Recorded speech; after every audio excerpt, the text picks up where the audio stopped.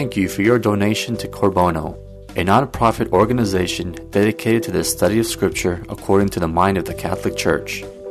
If you like this talk, we invite you to share our website, www.corbono.com, with others so that together we may participate in the evangelization of the third millennium. Our speaker, Najim Awad, lives in San Diego, California with his wife and 7 children and has been studying and teaching Scripture since 1995. Najim believes the Catholic Church holds and teaches the fullness of truth, and with his tremendous zeal and insight, he is able to communicate that raw truth without sugarcoating the teachings of the Catholic Church. He also believes that our job is not to change the truth, but to communicate it clearly and directly to others. And now, here's Najim.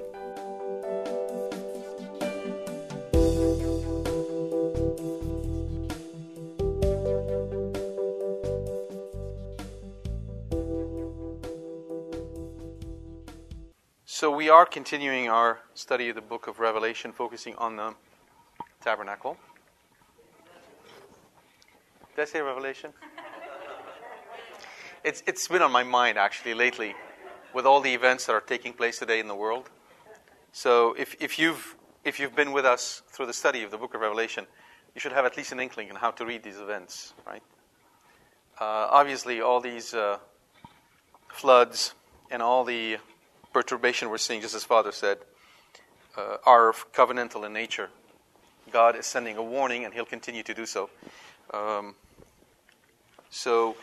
And if you've been with us through the book of Revelation, most people, when they think of Revelation, they think of, the end of the world. They think of terrible things. But remember that the book of Revelation, halfway through, is about the revelation that is the coming of the heavenly Jerusalem.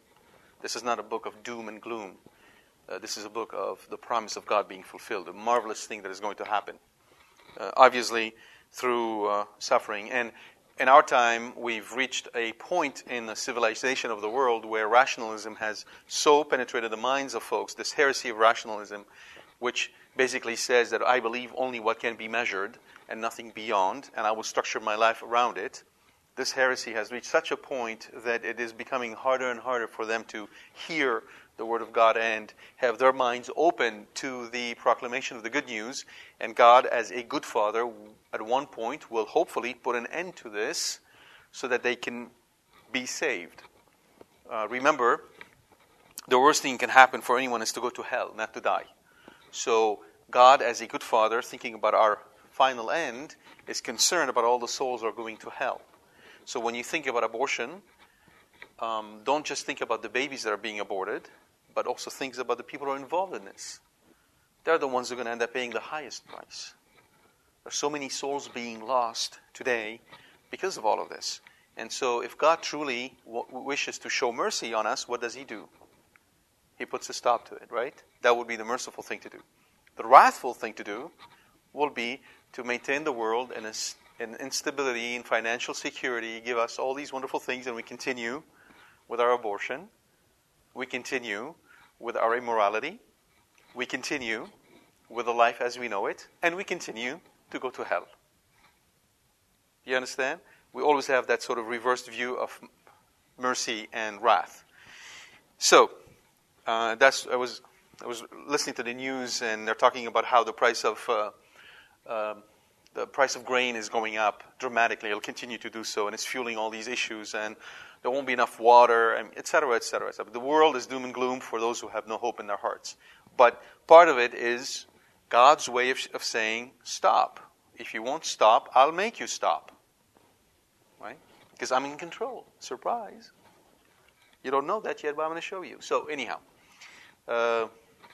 yes, the book of Exodus. We've been spending time on the Tabernacle, and I told you that typically people think of the book of Exodus as being the book of the Ten Commandments. And that's a very Protestant point of view. Very Protestant. Because it's a point of view that stresses the written word, the word. They forget that about 50 chapters throughout Scripture, between what you see in Exodus and in Numbers, are on the tabernacle. About 2 are on the Ten Commandments. The highlight of the book of Exodus is the tabernacle. And the Ten Commandments are connected to it. And I told you the three pillars that govern our lives spiritually. First, morality. Morality. How do we conduct our lives? And in that regard, we have to grow in the virtues. So the 4 cardinal virtues, the 3 theological virtues, infused in our soul in baptism. The cardinal virtues, temperance, justice, prudence, fortitude. Temperance, justice, prudence, fortitude. The 3 theological virtues, faith, hope, and charity. Faith, hope, and love. I would suggest that when you go home, you find a way to memorize the definition of these virtues. Memorize the definition of these virtues, and then make a resolution per virtue for each one of them. Make a practical, concrete, measurable resolution. Let's take patience. How do you make a resolution for patience? It won't be, I'm going to be patient this year. This is not a resolution. This is a wish. Why? It's not measurable. You can't measure it, right? It has to be measurable so you know you're making progress. So a good one would be, I will not yell more than 3 times a day. Right? That's maybe realistic because you won't be able not to yell all day long. It's measurable. You give yourself a quota. And you can hold yourself accountable. Okay? Fortitude. I will... what would be a good one for fortitude? I will find something that bugs you. Oh yeah, here's a good one. I will pray without failing 15 minutes a day. Or I will pray without failing the rosary every day. Measurable, concrete. Fortitude. It requires fortitude to do that. Yeah?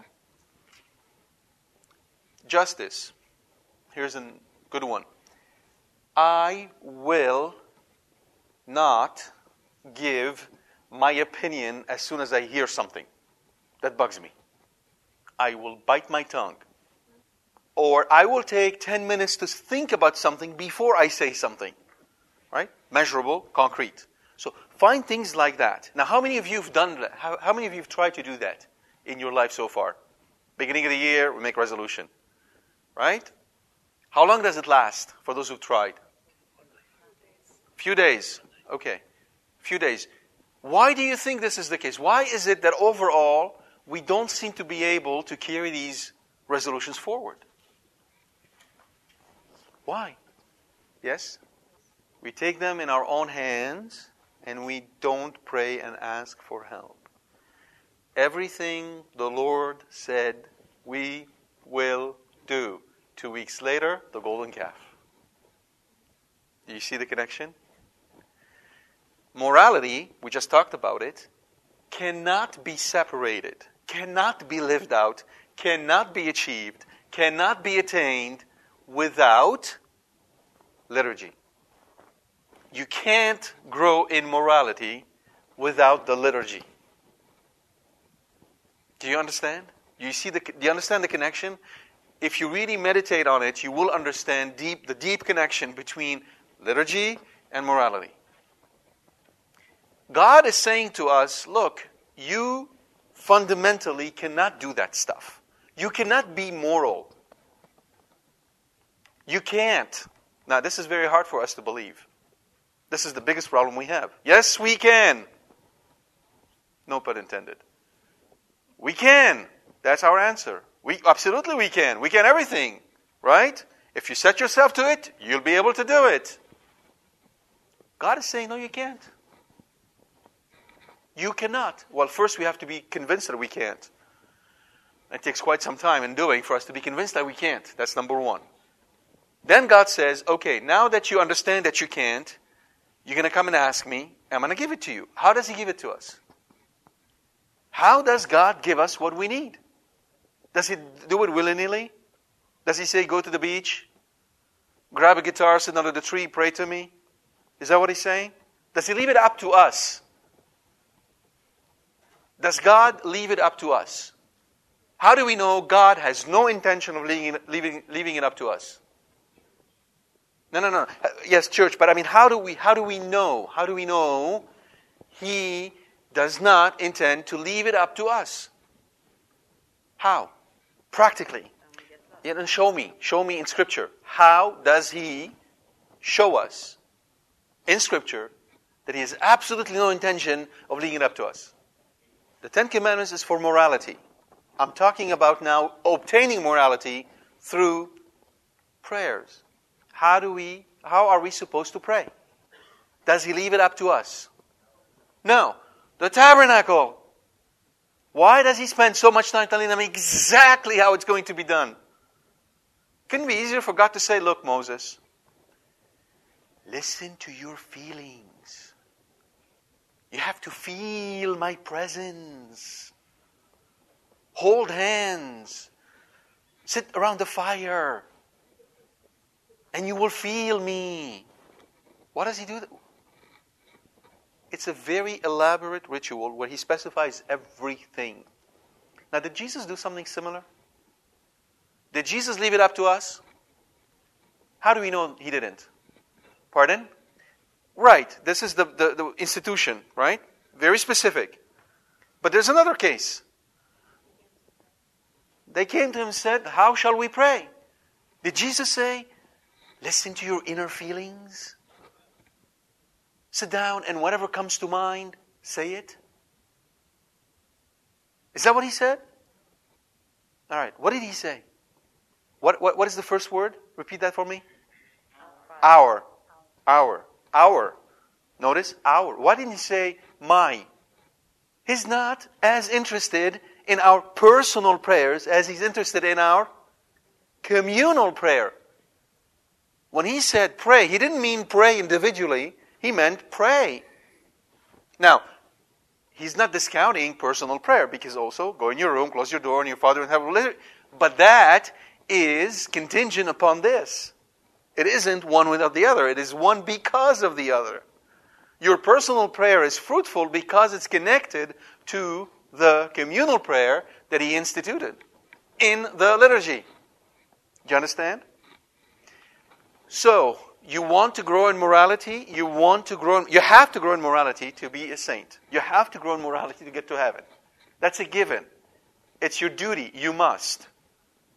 Right?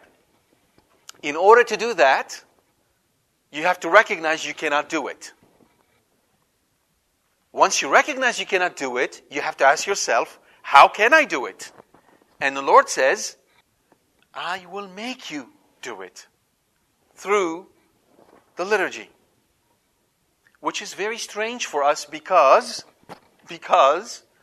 we don't see cause to effect. Why is going to Mass, or why going to Mass daily, will make me... Why? How? We don't see it. Right? Because fundamentally the root cause of our problem is spiritual, and we are blind to it. We don't see it, but He does. So you have to go to the liturgy. The liturgy feeds your morality. Yes? And then what is then missing? Friendship with God. That's your prayer. That's your prayer in your room. Spirituality. The three together work in tandem. This is how He's supposed to make it happen. And what is that exactly? Think about it.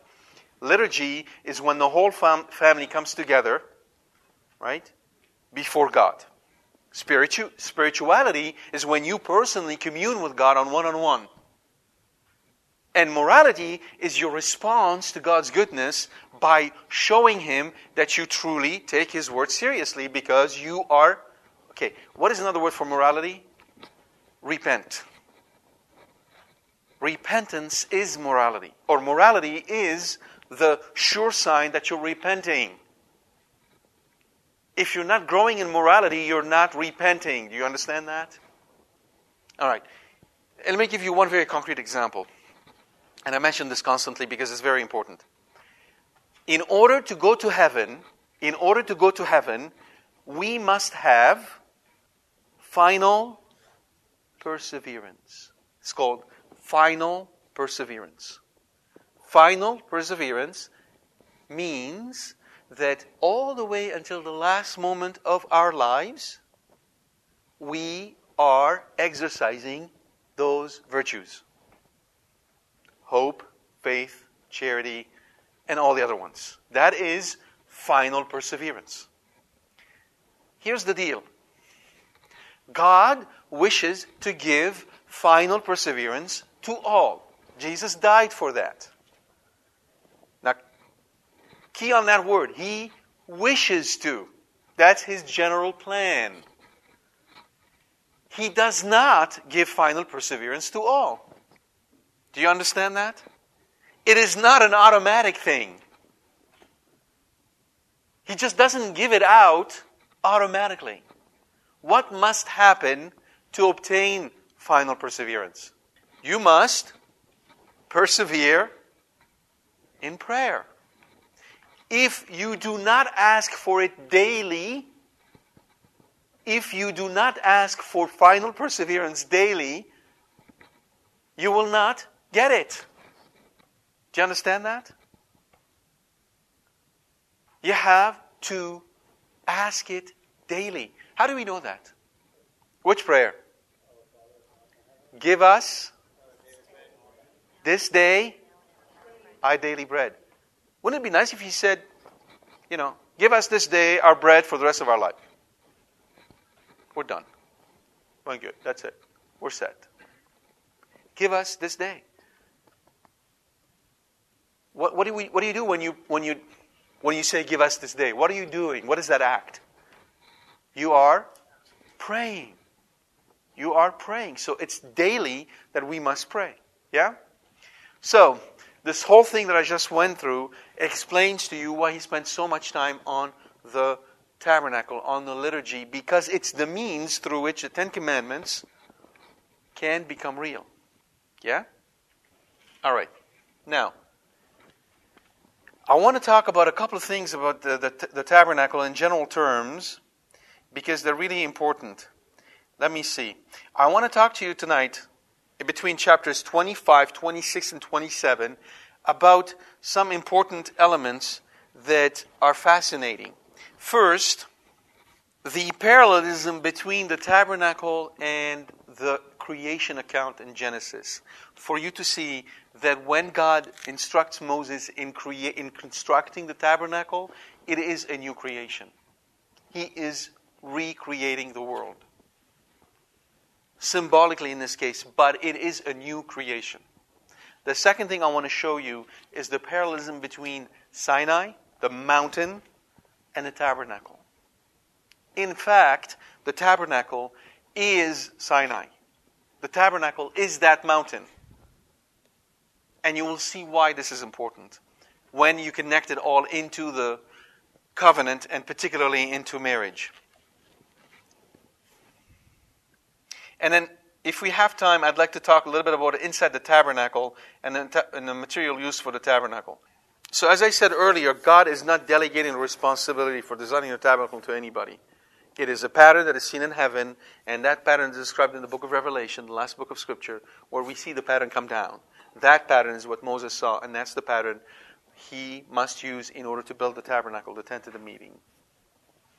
So, both of the tabernacle and the Decalogue, the Ten Commandments, are connected in a symbiotic, in a fundamental way. They are one aspect, two aspects of the same reality.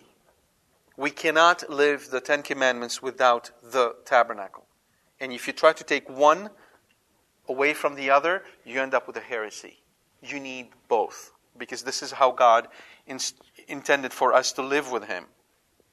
So when you think about the construction of the whole tabernacle, the way it was described, as a general rule of thumb, when you read back into it, you will see, as I said last time, that the choice of the metals is indicative of the greater degree of holiness.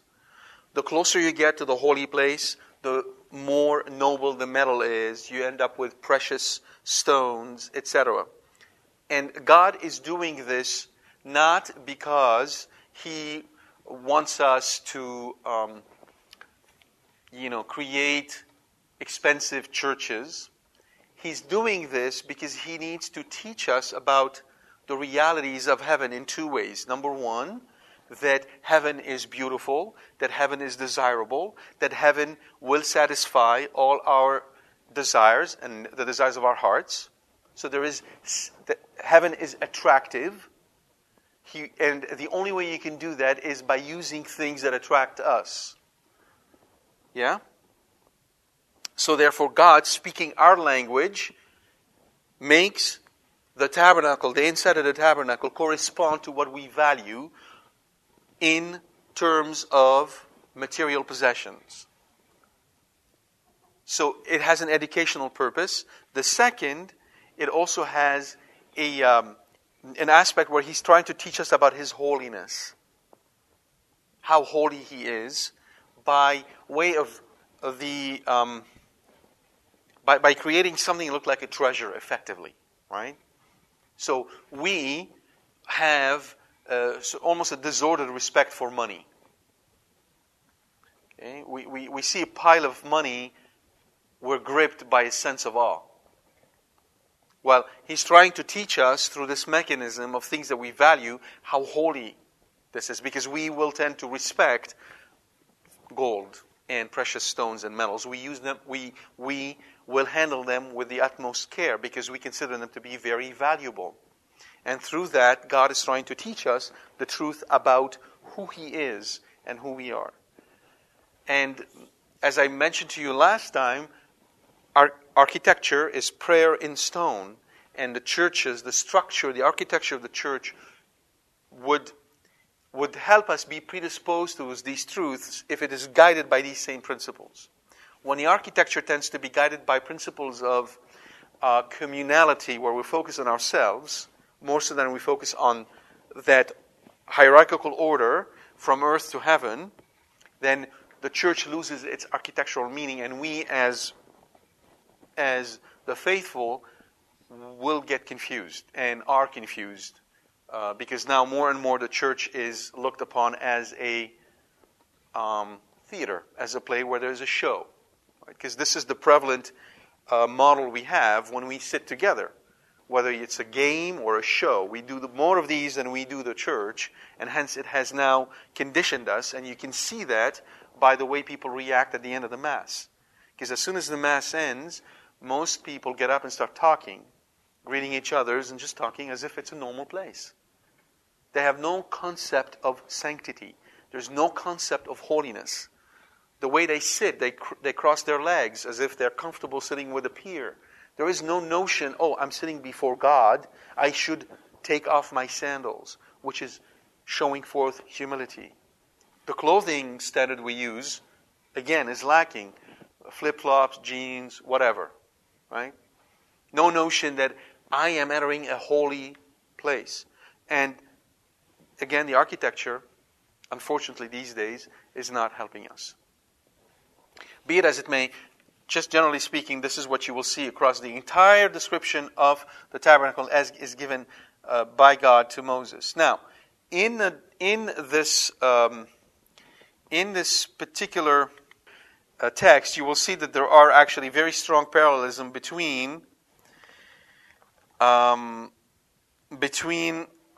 Genesis and the construction of the tabernacle. So on the one hand, in Genesis 1:31, and God saw everything that He had made, and behold, it was very good. That's the end of the act of creation. Here, and Moses saw all the work, and behold, they had done it, and the Lord had commanded. As the Lord had commanded, so they had done it. Exodus 39:43. Thus the heavens and the earth were finished. Genesis 2:1. Thus all the works of the tabernacle of the tent meeting was finished. Exodus 39:32. God finished His work which He had done. Genesis 2:2. So Moses finished the work. Exodus 40:33. So God blessed the seventh day Genesis 2:3, and Moses blessed them, Exodus 39:43. So the entire text of creation has these key words sprinkled through it to indicate the progress and the completion. And so it is also in Exodus, where as the tabernacle is being built, you see these specific phrases, catchphrases coming through to indicate completion. It is, in a fundamental sense, a work of creation or recreation, because fundamentally what God is doing, notice what He does in His covenants. First, with Adam and Eve, there is an act of creation that leads to Adam and Eve. Then the covenant is broken. Adam and Eve are cast out of the garden. We see the Canaanite civilization rise, and then God puts an end to it through flood, and then there is an act of creation or recreation through Noah. We start all over again, right? And then you see that in this specific instance, God has destroyed Egypt, and now on Sinai, He's doing a new thing. Right? It's an act of creation, but this time it is liturgical. It isn't physical. This time, it is the royal way by which He wishes to lead people to sanctity. With one caveat. The liturgy as it existed back then did not have in it what was required to allow people to grow in holiness. That ingredient, grace, was missing. What was given was the form. It was given so that Israel as a whole, as a nation, worships God the right way, but there was no grace that God would impart through this particular liturgy for personal sanctification. This will have to wait the coming of Christ. And Christ would then renew the liturgy and will infuse it with His own life so that it becomes life-bearing, life-giving. Right? So, key on this, because effectively, if you think about a wedding is always a new creation. A wedding is an act of new creation. In fact, it's a literally new creation, because the hope is that babies will come forth from weddings. So it is a new creation. Likewise here, it's a wedding. God says, I will take you as my own to Israel. And Israel is often portrayed as the bride and God as the bridegroom. It's a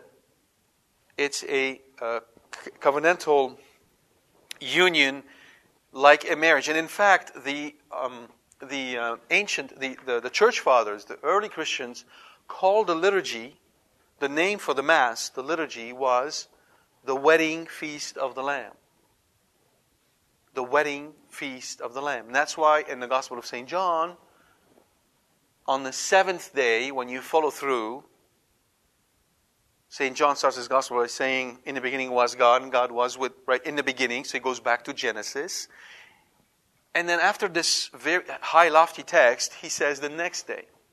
Then he says the next day, 3 days. And then he says, on the fourth day. On the fourth day from the third, that's the seventh. Cana, the wedding. Jesus is there, Mary is there, and the couple is anonymous. The man and the woman are not mentioned, but Jesus and Mary are mentioned, which the church has always understood to be the mystical marriage between Jesus and Mary. The union, as we understand it today, between the Sacred Heart of Jesus and the Immaculate Heart of Mary. Right? So that notion, that concept of marriage is really central to understanding the covenant. And when I tell you there is morality, there is spirituality, and there is liturgy, this is the way a covenant will work. The three elements together make the covenant works. As part of the covenant, you have morality, you have liturgy, and you have spirituality. The three works. Notice, by the way, you know that the church requires us to come to Mass every Sunday. Right? It's a duty. The virtue of piety. Piety is the duty to give glory to God. At the same time, though, the church, in a fundamental sense, requires us to live the commandments. We ought to be in a state of grace. Do you see the correspondence? It isn't just a liturgical requirement. There is a moral requirement that goes hand in hand. You do this and you do that. You do them together. That's how it works. And there is the duty of prayer. So all three together will allow us to live a Christian life. We need all three together to live a Christian life. The other thing I wanted to talk to you about is this parallelism between Mount Sinai and the Tabernacle, which is very strong. As I said earlier, Mount Sinai was divided into three portions. The base of the mountain where all the people stood. Then the midsection of the mountain is where Aaron and the 70 elders went and essentially ate with the Lord. And then the top of the mountain was forbidden to all except Moses, who was able to go there. Likewise, in the tabernacle, you have the three sections. You have the outer court, where people can enter when they're bringing their sacrifices. Then there is the second part of the tabernacle, the holy, where only the priest could go. And then there's the Holy of Holies, in which the high priest could enter once a year. Why do you suppose there is this sort of correspondence between the two? What is God trying to tell the Israelites? He's trying to tell them this: I have invited you to come up to my holy mountain. I have invited you to come up to my holy mountain. A holy mountain represents what? It's a physical structure. It's a natural architecture representing what? Our ascent to heaven. Right? Where the top of the mountain is heaven, and we have a journey to make. And it's upward. That's what it represents. Now, in the Gospels, Jesus used a very odd image when he said, if you have faith the size of a grain of sand, and you said to this mountain, right? He didn't say, and you said to a mountain, to this mountain, right? Get up and throw yourself in the sea, it will do so. And we think it's just a question of any mountain. Mount Everest, the Alps, whatever. But that's not what he had in mind. He was pointing at what mountain? No. Mount Zion. Mount Zion in Jerusalem. That's the mountain he was pointing at. This mountain. There's only one mountain that the Psalms speak of. The mountain of the Lord, Mount Zion. This mountain, what's so special about it? It's holy. And what's the sea? What is the sea representing? The Gentiles. So if you have the faith of a grain of sand, you can take the mountain of the Lord and bring it to the Gentiles. That's what he has in mind. You can convert others by your faith. So therefore, the mountain, notice, the mountain is Mount Zion, the abode of the Lord. The tabernacle looks like this mountain. So what is God trying to tell them to this tabernacle? The tabernacle is a replica. It's a portable replica of the mountain. When you go to the tabernacle, you are going to the mountain of the Lord. God is saying to them, I wish to be with you, and I want you to be with me on my mountain. Why? Because it is a marital covenant. One home, one family, one place. It is a holy covenant. Hence, you shall live on the mountain of the Lord. But because you cannot physically live on the mountain of the Lord, I'll create a vehicle by which you can achieve the same thing. Or at least a vehicle by which you can think about the same thing. So likewise, the church, what is the church? This church. I'm talking about the Catholic, but this church we're in right now. What is this church? Yeah, see, it's reversed. This church is not the mountain. The mountain is a replica of this church. This is more real than the mountain where God appeared. Where God appeared, where Moses saw God, that was less real than this church we're in right now. Do you understand that? If you have in mind a wish to see what was up that mountain to be with Moses and to see the lightning and the thunder and how God appeared, etc., etc., you're missing the point. Because Moses would look at you and would call you fool. Because he would wish to have what you have. Which is by far greater, by far more powerful than anything he ever had through his entire life. No matter how great and grandiose and amazing and holy the appearance of the Lord was on the mountain, it was not substantial, was it? He could see the Lord. Could he touch the Lord? Could he eat the Lord? Do you understand? I mean, this is the reality of what was being indicated in the Old Testament. This is it. We have it. And we're more excited about bingo than we are about going to the church. Now, I'm not saying this to make you or I feel bad. I'm saying this to indicate one more time the reality that apart from Him, we can't do it.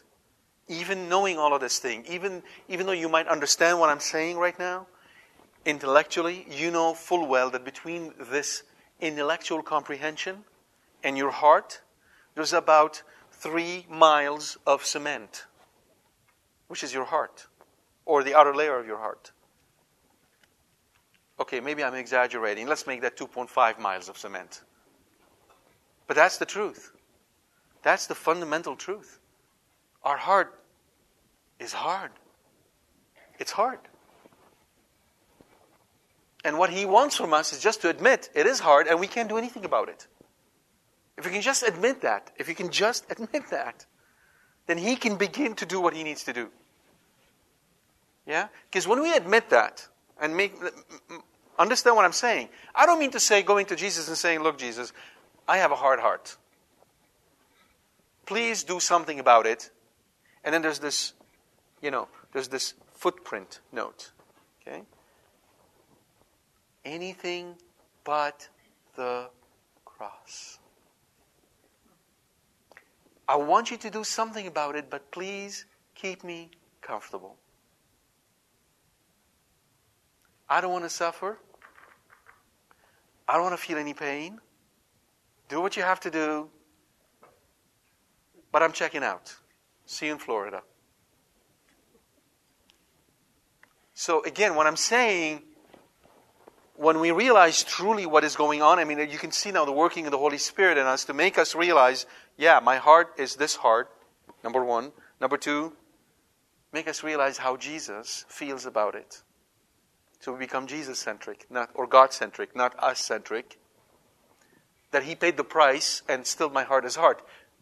That's what will break our heart. Is when we realize the price He paid. It'll break our heart.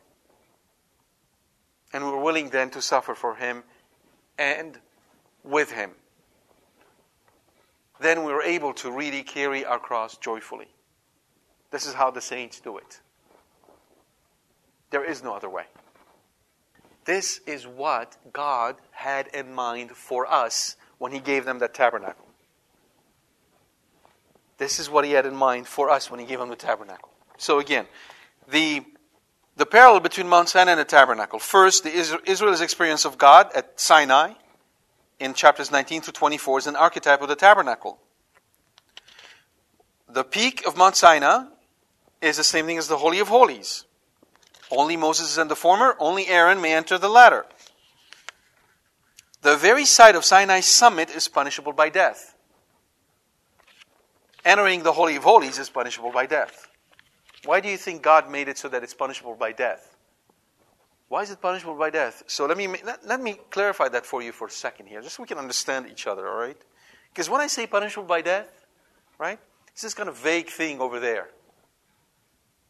Right? A 12-year-old kid enters the Holy of Holies. What happens to him? He's dead.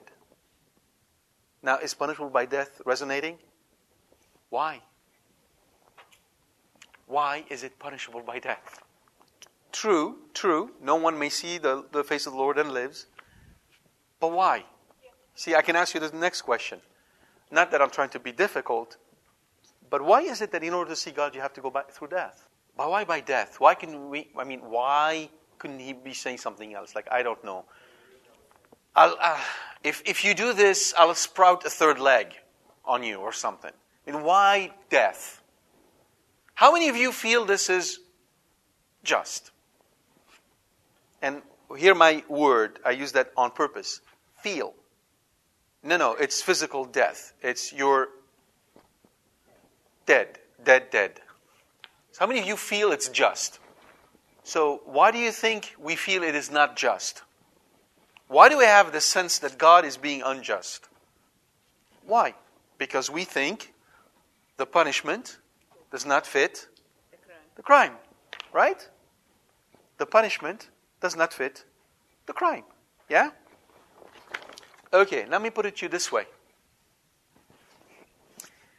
There is a hospital ward where everyone there is susceptible to any kind of microbe. Anything. Right? And everybody's told, don't enter because these people there's like 30 or 40 people sitting there. If you do that, they'll die. And this kid gets in and he knows what he's doing. He knows he's not supposed to be there. He gets in and he sneezes. Now, how do you feel about that? And everybody's dead. And they all die horribly because of what he did. Now, would you feel that punishment by death would be a little bit more appropriate in this case than entering the Holy of Holies? I'm not trying to trick you. I'm just trying to bring to your attention our sets of values, how very much we have not understood God's holiness. Not a criticism. This is our problem. We don't understand how holy God is. We don't understand holiness. We have an inkling. Right? For instance, think of our, Blessed Mother. We say she's holy, but we really don't know what that means. We all confess she was conceived of original sin. We don't really know what that means. Do you? Do you really know what that means? The way you would know what a burger tastes like? Do you have the same understanding for these? No, we don't. We don't. Yeah? Okay. That's our problem. Now, I'm not trying to solve it for you. I can't. But what I can do is recommend that you truly meditate on that. That's a point of prayer. That is the point of prayer. God, show me myself as I am before your eyes. Show me what holiness means. Help me to understand who you are. And if we were to do that, then God, through the Holy Spirit, God will reveal to us the meaning of this text and why, in fact, it was not unjust on God's part to command that anyone who enters the Holy of Holies be put to death. In fact, in Jerusalem, when the high priest would enter the Holy of Holies on Yom Kippur, the Day of Atonement, he could enter it only on that day, and only on that day, where he would say the name of God and get out quickly. They would tie a rope around him. Because if God were to kill him, they wouldn't have to get in to get him out. They would just pull him out with a rope. They had an understanding of God's holiness, which in many ways we have lost. We have lost our understanding of the holiness of God. Which is what I was trying to say last time when I told you that Jesus never used the word friend in the way we use it today. He did use it indeed when he said, I don't call you servants, I call you friend, but don't forget who I am. That was always implied. Whereas we tend to forget who He is. And when we do that, we cannot worship God in truth and in spirit. When Jesus becomes this little cuddly thing next to me, then I've lost it. You understand what I'm saying to you? And then much of Scripture becomes obscure to my mind. How could God be so cruel? How could God be so unjust? And we think, but that's the God of the Old Testament. That's not the God of the New Testament. And we get into all these sorts of heretical thinking. Right? Never mind that we learned 70% of everything we know about hell from Jesus, not from the Old Testament. Jesus spoke more about hell than everything we know about hell in the Old Testament. So, our minds are conditioned by what we live and what we experience. If you were to focus a little bit more on in your own reflections on the liturgy, why is it structured the way it is? Why do we have what we have? What are we doing? Why is it done? Then that would be most pleasing to God, because truly you're trying to understand His language of love. And that becomes a source of great growth in your spiritual life, just by trying to understand how the liturgy works. Unfortunately, these days it's not explained. We don't, in most of our parishes, there are no formal classes offered where these things are taught, where we truly form the population, the Catholic people in understanding what we're doing here. We're busy with a bunch of other things, but the fundamentals are not being taught. And even though they were to be offered, chances are most people won't even show up. They have more important things to do. We have more important things to do. Bingo. All right. The tabernacle perpetuates Mount Sinai. As I said, they can now take Mount Sinai with them as the physical sign of the covenant between God and His people. The Ten Commandments are not the physical sign of the covenant. The tabernacle is. The tabernacle intensifies Mount Sinai. At the peak of Mount Sinai, Moses entered the cloud, but when the same divine glory enshrouded the tabernacle in chapter 40, when it came down on the tabernacle, not even Moses could stay in the presence of God. He had to get out. Not even Moses could stay when the presence of God, when the Holy Spirit came down on the tabernacle to sanctify it. He had to get out. Yeah? Which is, by the way, a good point of meditation on St. Joseph. Because in the case of Our Lady, it wasn't the Holy Spirit who came down to sanctify the outer objects. It was God made flesh in her. And Joseph was not only in her presence, but he had to be the head of that family. Now think about that. Think of what that meant for him to be the head of the family, where his wife is greater than he, and his son is greater than both of them. And as Chesterton said so beautifully, with the Holy Family, God reversed the natural order. In the natural order, it is the father, then the mother, then the kids. With the Holy Family, it is the kid, the mother, and then the father. So that's what the tabernacle does. It intensifies Mount Sinai. The tabernacle completes Mount Sinai. Sinai is a marriage, the start of a new relationship. Now they must live together. The marriage has been consummated on Mount Sinai. Now they have to live together. The tabernacle is that life together. Your soul is prepared to be united with Jesus. It's called the union of love of the soul with Jesus. This is what heaven is. When you are fully united to God, to the Trinity, and you have been divinized, your nature changes from human to divine without ceasing to be what it is, human. That's the supernatural life, when you are divinized. That's our destiny. But it starts here on earth, sacramentally. That union starts here on earth. And St. Paul tells us, pray always. What he meant wasn't mutter words all the time. He meant be united to God always, because prayer unites you to God. Yeah? The tabernacle was meant to be a symbol of that. God is with us. Emmanuel. God is. What does God is with us means? This is marital language. It doesn't mean God is with us as in militarily we have an ally here who's. It means a deep union between us and God. That's what it means. So the tabernacle was meant to be that symbolically for Israel. And the last thing I'll say about the tabernacle from that standpoint is that it extends Mount Sinai. They can't take a mountain with them. They can take the tabernacle with them. So again, the tabernacle perpetuates Mount Sinai. The tabernacle intensifies Mount Sinai. The tabernacle completes Mount Sinai. and a tabernacle extends Mount Sinai.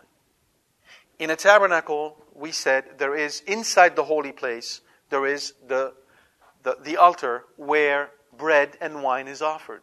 Why do you think God required that bread and wine be offered on that altar? Why? Because in a fundamental sense, it is an incomplete word of love. It is us saying to God, we love you, and God not saying back to us, and I love you more. Because what do we do in our churches? What do we offer? We offer bread and wine, don't we? We bring this. Right? This is our part. It is so in the tabernacle. It is our part. They bring the bread and the wine. But their offer is not received. Do you see that? It is not taken up to the altar of heaven and turned into the bread of life and comes back down to nourishes us. God tells them, I want you to offer this, so that they go, but hold on a second. Why are we doing this? What's the point? This offering inside is unlike the offering done outside. Outside, when you offer a cow or a calf or a sheep or lamb, you get to eat from it. You partake from it. It's a natural offering. You see that? That's the outer court. That's where the altar of sacrifices is, outside the court, outside the holy. It's a natural offering which is accepted by God, and then the people partake of it. But the holy offering is not yet accepted, because no one is found worthy of presenting this offering, a holy offering, until the coming of Christ. Inside, you have, so remember, now notice how Jesus is liturgical in his words. One of the I am the what? I am the bread of life. Do you know what he's thinking about? That's the bread he's thinking about. Jesus didn't use that because it's cute. He used it because it's liturgical. I am the bread. My flesh is food indeed. And my blood is drink indeed. John chapter 6. What is he thinking of? The offering outside. Right? Yeah? I am the light of the world. I am the light of the world. What is in the holy? A candelabrum. A 7-branch candelabrum, which is supposed to be lit with olive oil, pressed and pure. Why olive oil?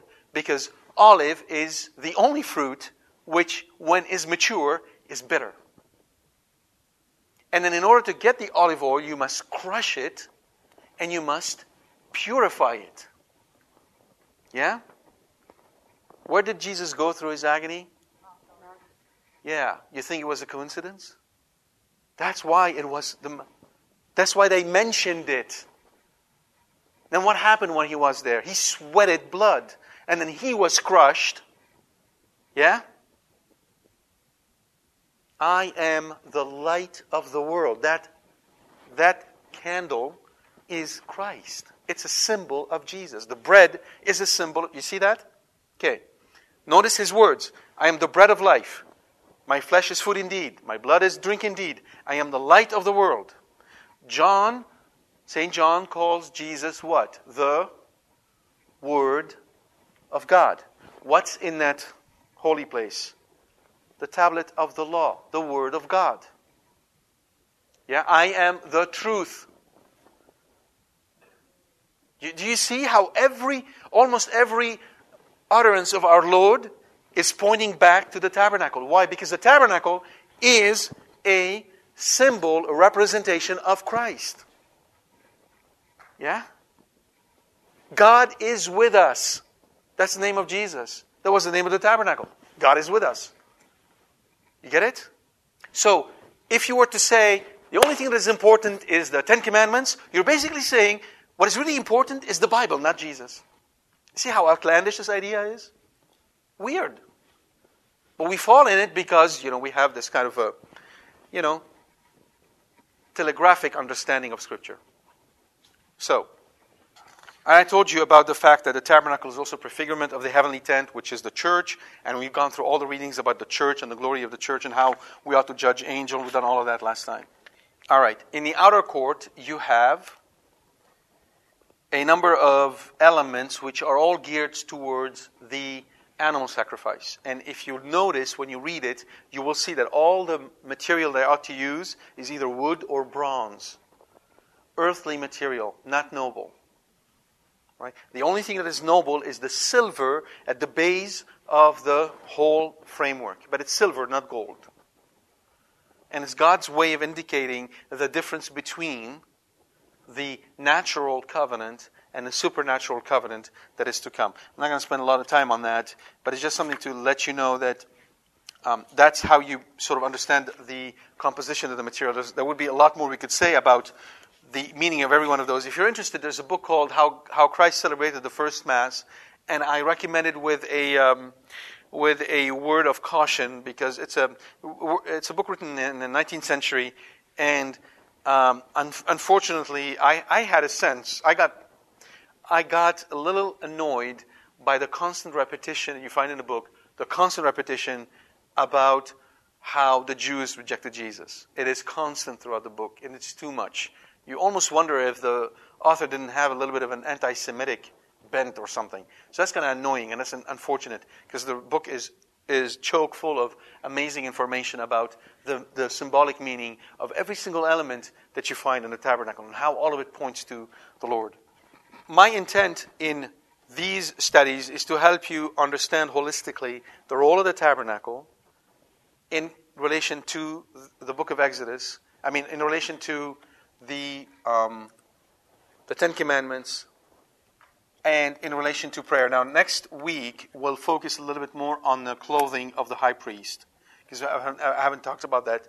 And then we'll get to the closure of the study on the tabernacle, cover up more details, and then the next lecture will essentially bring the book of Exodus to a close, and then we'll get into the book of Numbers. So I think what we'll do now is we'll finish with a word of prayer, and then we can take some questions right after. Yes. Generally speaking, the direction is east to west, yes. Most churches these days are not structured this way for a variety of reasons, but that would be the preferred way to structure it, if at all possible, yes. Yes. No, there is no Jewish temple today. The temple was destroyed in 70 AD. So what do they have today? They only go to the synagogues. But there is no sacrifice being offered. And it makes sense because the New Testament, the new sacrifice supplants the old, and God would not have both. That's why. Yeah.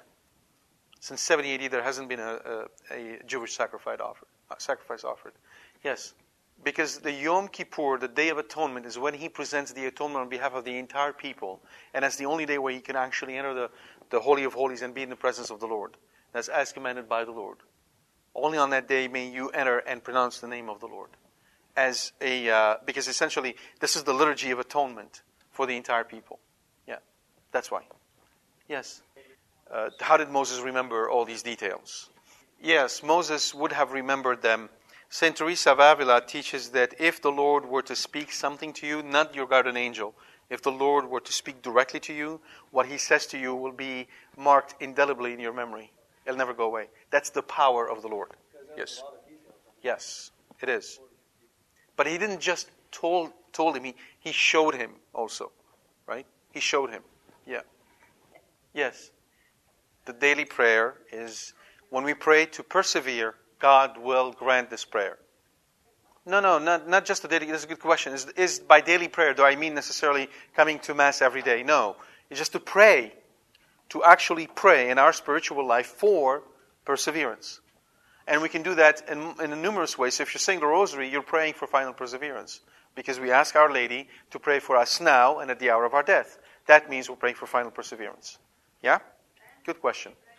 Yes, it does. But all I'm trying to say, it can also mean the daily communion. But all I'm trying to say, it does not necessarily mean only I'm not saying in order to obtain final perseverance, you must come to Mass every day. I'm not saying that. I'm saying you must pray every day. Yeah? It's out of love. But there are some who would love to go to Mass every day and are unable to do so. Right? Yeah. And also, out of necessity, as we grow up in age, our heart hardens.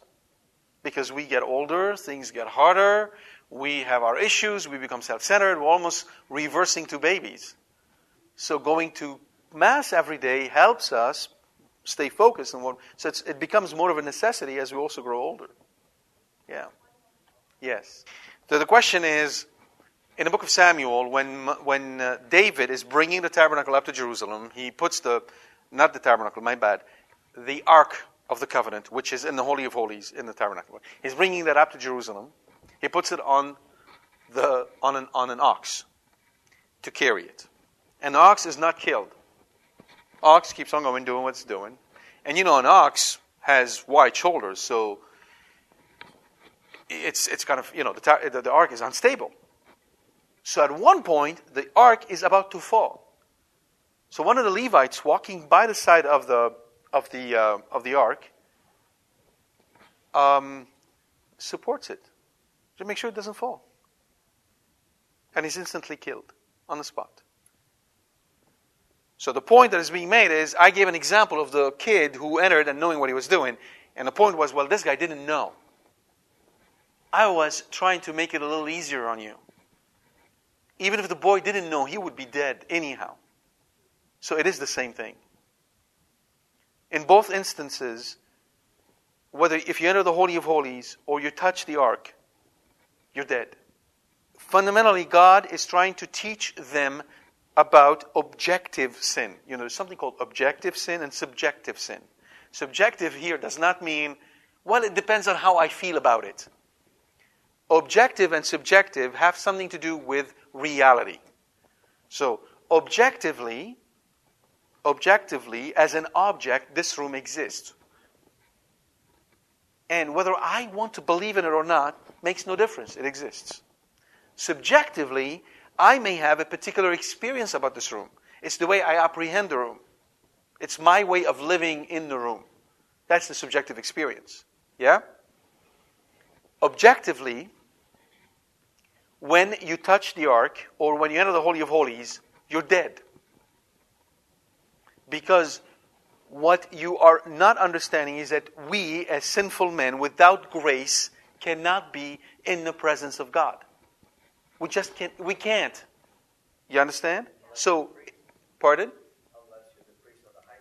Unless you're the high priest, and only on Yom Kippur, and only for a very brief amount of time. I mean, it was a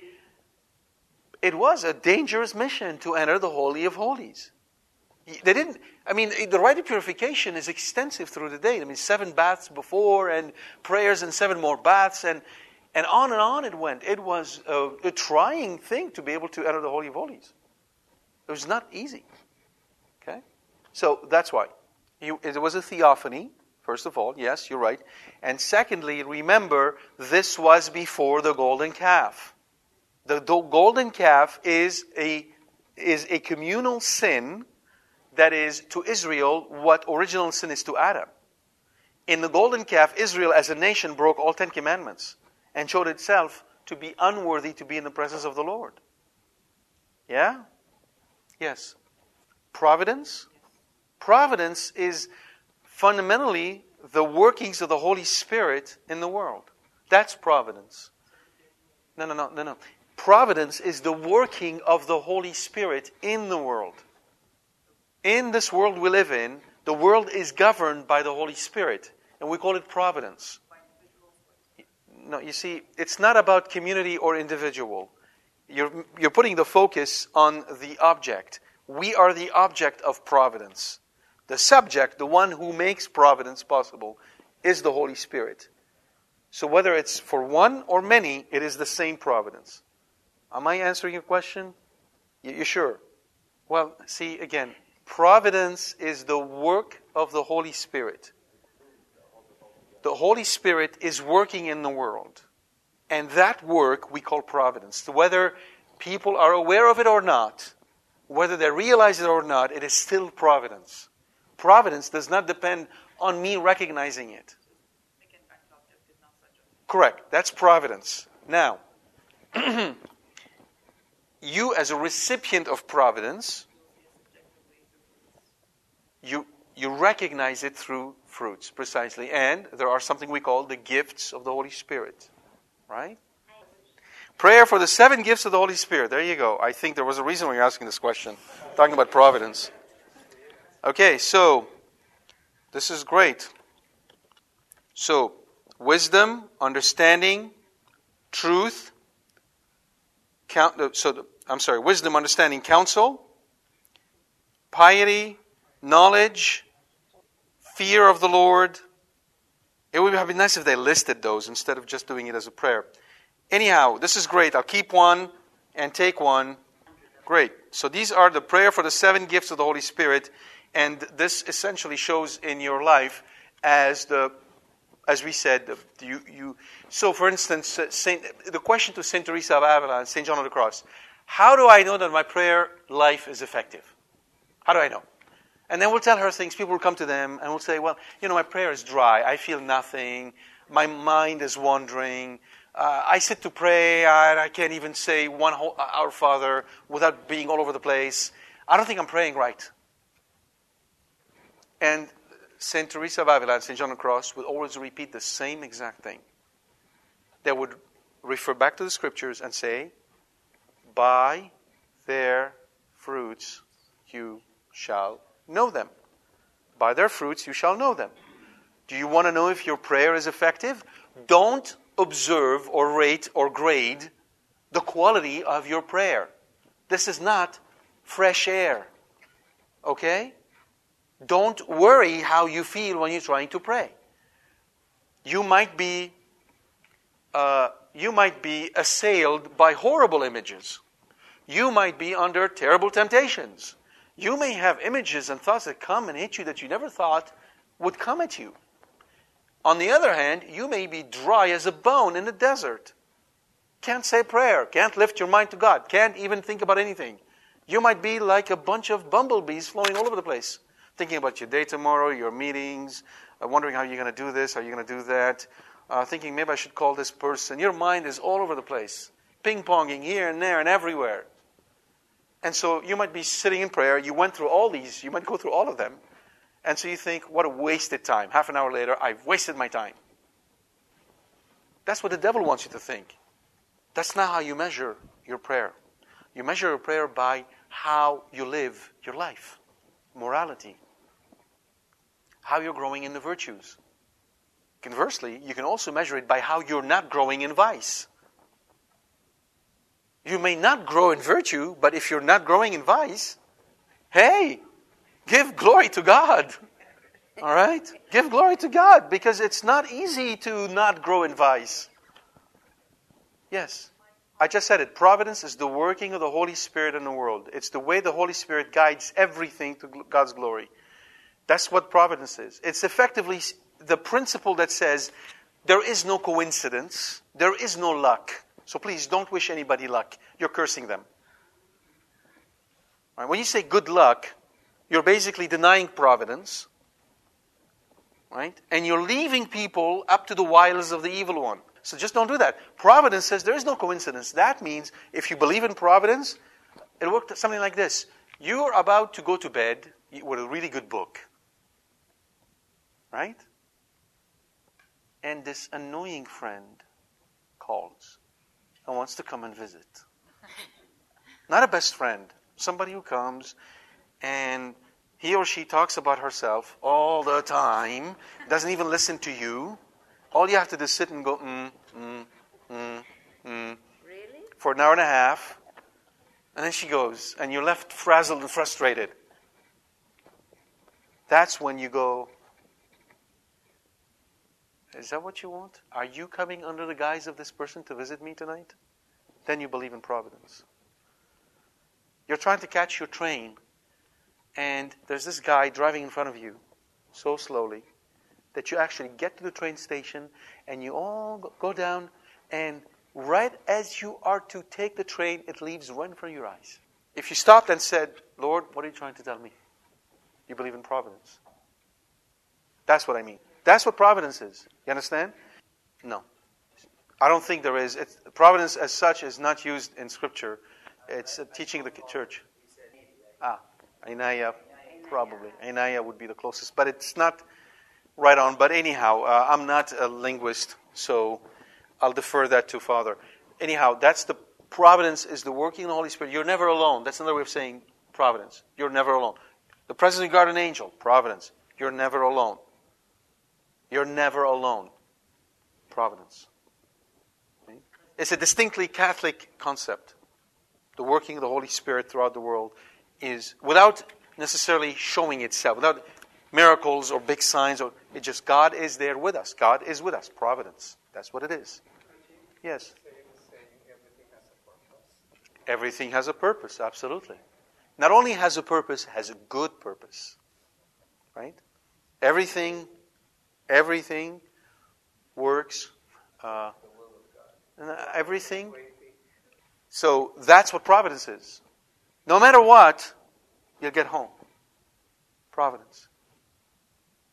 It's just a source of hope. It's a source of all the virtues, the Holy Spirit. Right? So, which brings me, I suppose, to the point that I should have made from the beginning, and maybe that's why we're doing this. Most of us understand that we have to have a personal relationship with Jesus Christ. Yes? We really don't know what that means.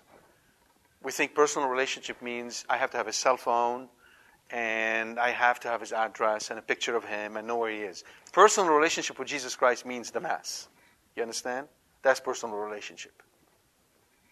That is, you can't go more personal than that than by eating him. Yeah? Okay. Most of us will kind of understand we should have also a personal relationship with God the Father. Right? After all, Father is, you have to get good.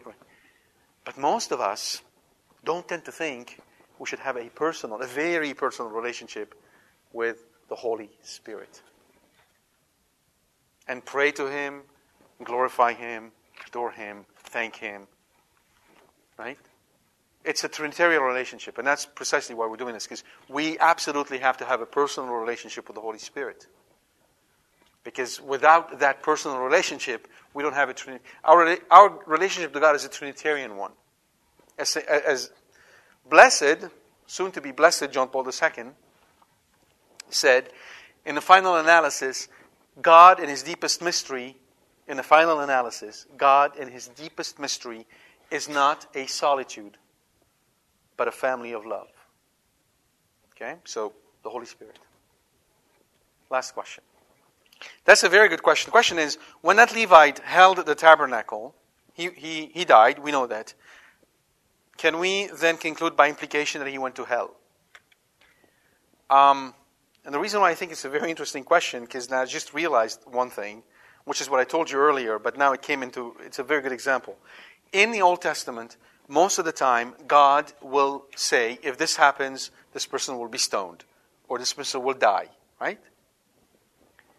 Jesus, on the other hand, I'm not answering your question, just give me a minute, but I want to just make that point. Jesus, on the other hand, doesn't say this person will die. He says this person will be thrown out where there is gnashing and weeping of teeth. This person will be like the vine that is the branches are separated, which are good for eternal fire. Gehenna. Our teachings on hell, these teachings in the Old Testament do not necessarily say anything about hell. They only say something about physical death. But the teachings of Jesus are not about physical death. They're about going to hell. Back to your question. At this point, I have to see what St. Thomas says. But my sense suggests that at this point, we cannot say either way. Having said that, the fact that the grace of God was closed, and the fact that the limbo was the limbo of the just, and the fact that this man broke the covenant, he can be hardly counted as a just. So if I have to err, I would err on the side of hell in this specific case. But I can't say with certainty. And this may be purely speculative because I don't think the text allows us to imply one way or the other what happens. But it is a breaking of the covenant. And by the way, it is true that ignorance saves, but do realize one thing. One of the duty of a Catholic is to know what the church teaches. You have to know what the church teaches. And that is inexcusable. Some people say, but I didn't know that I have to know what the church teaches. Right? So we can say to God, but Lord, I didn't know I had to know. And the Lord would say, did you work somewhere? How many of you are in the workplace? Okay. Are you required to know what you're supposed to do and not do at work? Okay. And by implication, you couldn't think that you should know what you should do and not do in the church? Right. The teachings of the church. You think he's going to hold water before the Lord? Now you're mocking him. It's even worse. Absolutely, they will judge more harshly. God shall not be mocked. You can't tell him, well, I didn't care. Well, what do you think the intention is in this case? When somebody says, well, I don't want to learn. The intention was good. In that, you think this is what it meant by intention. Yeah. You're judging the intention by the perceived effect of it. You're basically saying his intention was good because I perceive in the gesture something good. Right? Hitler's intention was good. He wanted to revive Germany. Judas's intention was good. No. You can't depend on your own perception of what is good to impart judgment on intention. You can't say, I perceive that this intention was good, therefore it's okay. But this is not good, therefore he could not have a good intention. Hell is paved with good intention. Do you understand? But that's not required. But he was a Levite. But let's assume, that's not what God requires. Where in Scripture does it say that unless you are absolutely knowledgeable, explicitly knowledgeable, and you took a paper and you signed it, I'm just exaggerating slightly here, then I'll judge you accordingly. Where does it say that? Nowhere. Nowhere. In fact, in the letters of St. Paul, he basically says, do not neglect what you have learned. Do not neglect. In other words, neglecting what you have learned is enough not to get you in heaven. Give me your point, straight out. What are you trying to... No. Let's not go through all these examples. Hone on exactly the point you're trying to make. You're saying what exactly? That God... Okay, in that case, let's take that... Very good. Excellent statement. God in His mercy could save this person because his intention was good. Hitler's intention was good. Hitler never said, I want to kill all the Jews because I'm an evil guy. If you read Mein Kampf, his book, he clearly explains it to you that this is a scourge destroying Germany, and he cares about the glory of his country, and he wants the good for his country. But that man did something against the supernatural law. God explicitly stated, don't touch it. What is more important? God said, this is holy. Do not touch it. Do you see the point? I am not telling you he went to hell. I don't know where he went. I'm not God. Thanks be to God. I'm not God, okay? And do I believe in God? Absolutely, I believe in God's mercy. But my point to you is this. The more you understand and appreciate God's justice, the more you are awed by His justice, the more you fear God filially, meaning fear of offending Him, the greater your appreciation of His mercy becomes. The less you fear God, the less you understand and appreciate His justice, the less you really understand His holiness, the less you will appreciate His mercy. Because you think He doesn't have to be really too merciful.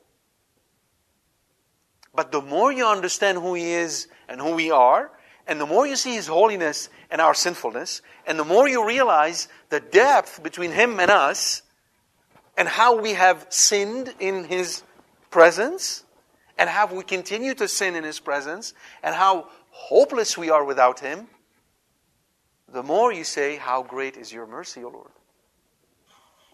That's the point I'm trying to make. I'm not trying to tell you, let me focus on God's justice because, you know what? I love to be lashed with pain and suffering. I'm trying to say we live in a world where we put under the rug everything because God is merciful. You know, there is a sect in Iraq that believes God is merciful. They absolutely believe in God's mercy. They pray and extol God's mercy. And they say, because God is merciful, we will worship the devil and do what we want, and in the end ask for mercy. But my point to you is, it's very easy to get lost in a variety of ways when we only extol mercy and drop justice. Conversely, when we only focus on justice and drop mercy. Where did he say that? Okay. But again, text outside of context is a pretext. You can't just take that text and run with it. Because he also said,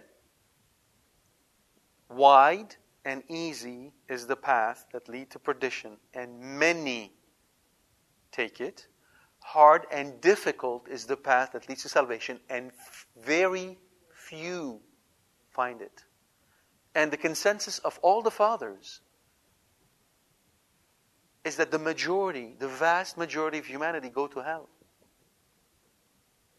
I mean, we can't run them from the difficulty. We can't just turn it into something easy for us to deal with. We can't. It's right there in front of our eyes. That's the truth. God is merciful, absolutely, but we still have to do our part. And it's not just a question of intention, as in, I intend to do good, Lord. I really intend to do good. I intend to do good. I'll do it tomorrow. I intend to do good. I have plenty of good intentions. I'll do it tomorrow. I'll just wait.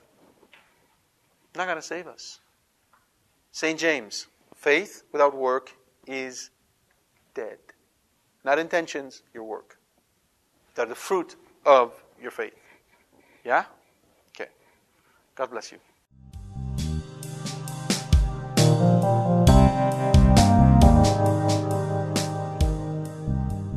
We hope you've enjoyed this talk from Corbono. For more information about this and other talks, please visit our website at www.corbono.com. Thank you, and God bless you.